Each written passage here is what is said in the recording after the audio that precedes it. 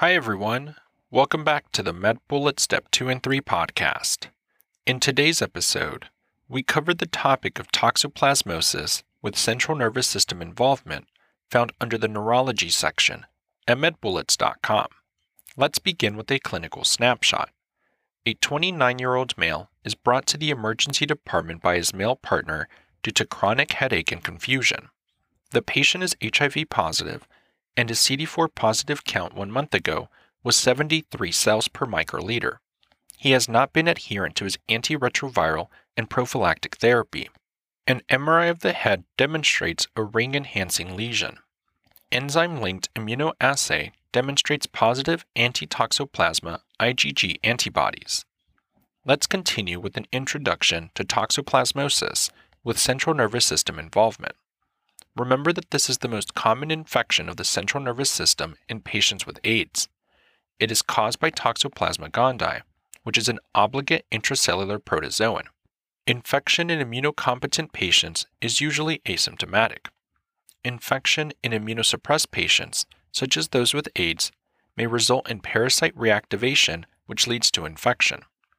A CD4 positive count is typically less than 100 cells per microliter, and there may be encephalitis, which may demonstrate a ring-enhancing lesion on head imaging. Patients may also have retinochoroiditis. And the extracerebral manifestations of toxoplasmosis include chororetinitis and pneumonitis. In terms of the epidemiology, remember that there's a 30% risk of reactivation in immunocompromised patients, and in those not receiving prophylaxis or antiretroviral therapy. Also remember that about 30% of the worldwide population is infected. Moving on to the presentation. Symptoms may include headache, fever, seizure, focal neurological deficit, confusion, and flu-like symptoms. On exam, one may note cervical lymphadenopathy. In terms of the evaluation, head imaging is with the head CT or head MRI. This may demonstrate a ring-enhancing lesion. Also remember that MRI is more sensitive and preferred. In terms of serology, one should perform testing for anti-toxoplasma IgM and IgG antibodies via an ELISA test. In terms of the differential, make sure to think about a brain abscess, CNS lymphoma, metastatic cancer, and neurocysticercosis. In terms of treatment, medical options include pyrimethamine plus sulfadiazine plus leucovorin.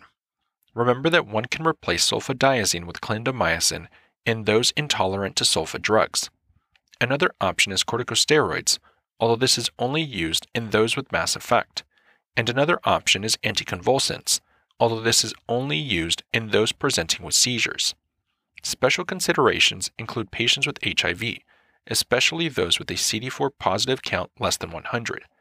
For patients with a past medical history of HIV with severe immunosuppression, focal neurological findings, and ring-enhancing lesions on head imaging, the next step in management is empiric treatment for toxoplasma encephalitis with pyrimethamine sulfadiazine for 10 to 14 days. Make sure to get follow-up head imaging after 10 to 14 days. If the patient fails to improve clinically or the size of the lesion does not change, the next step would be a biopsy of the lesion. In terms of prevention, remember that primary prophylaxis with trimethoprim sulfamethoxazole is in those with a CD4 positive count less than 100. An alternative is atovaquone with or without pyrimethamine and leucovorin, or dapsone with pyrimethamine, also with leucovorin. Other methods of prevention include safe water use, frequently changing cat litter, thoroughly cleaning fruits, vegetables, and meats, and not drinking unpasteurized goat milk. In terms of the prognosis, remember that this is severe in immunocompromised patients and has an increased mortality. And lastly, complications related to toxoplasmosis include maternal transmission and reactivation, which mostly occurs in the immunocompromised. Now that we've discussed the major points relating to toxoplasmosis with CNS involvement, let's walk through a question to apply what we've learned and get a sense of how the topic might be tested. For this question, consider the following clinical scenario. A 51-year-old man presents to the emergency department with left arm weakness. He says that he has also been having a progressively worsening headache for the last 2 weeks. Earlier this week, He initially had clumsiness of the left hand that progressed to being unable to elevate his arm. His friends and partner have noted changes in his personality, characterizing him now as being easily irritable and prone to making hurtful statements. His past medical history is significant for HIV, and his last CD4 count was 92 cells. He admits that he has only been taking one of his antiretroviral medications. His temperature is 98.6 degrees Fahrenheit, or 37.0 degrees Celsius. Blood pressure is 122/90. Pulse is 100 beats per minute, and respirations are 18 breaths per minute. An MRI of the brain with gadolinium is obtained, which demonstrates a ring-enhancing lesion with surrounding edema. Which of the following is the most appropriate next step in management? And the answer choices are: Choice 1, administration of dexamethasone. Choice 2, biopsy of the lesion under fluoroscopic guidance. Choice 3, changing to triple combination antiretroviral therapy. Choice 4, empiric treatment with pyrimethamine and sulfadiazine. Or choice 5, incision and drainage of the lesion.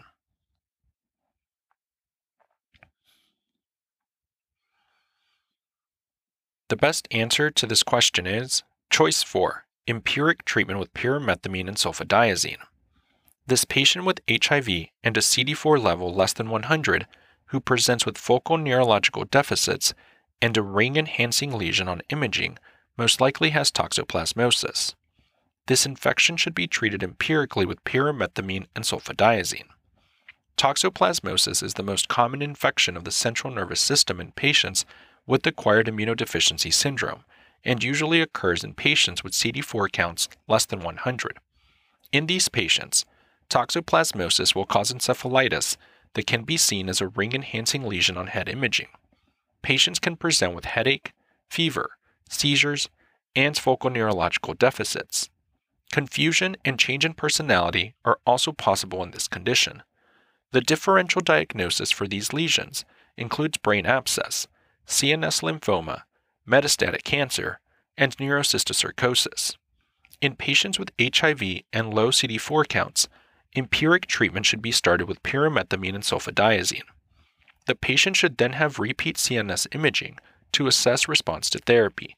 If the patient is responding, then continued treatment and antiretroviral therapy is indicated.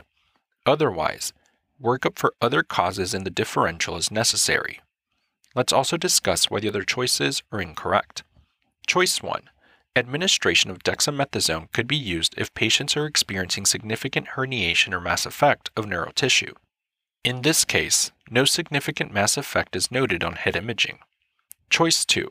Biopsy of the lesion under fluoroscopic guidance should be performed in patients with ring-enhancing lesions in the absence of HIV infection.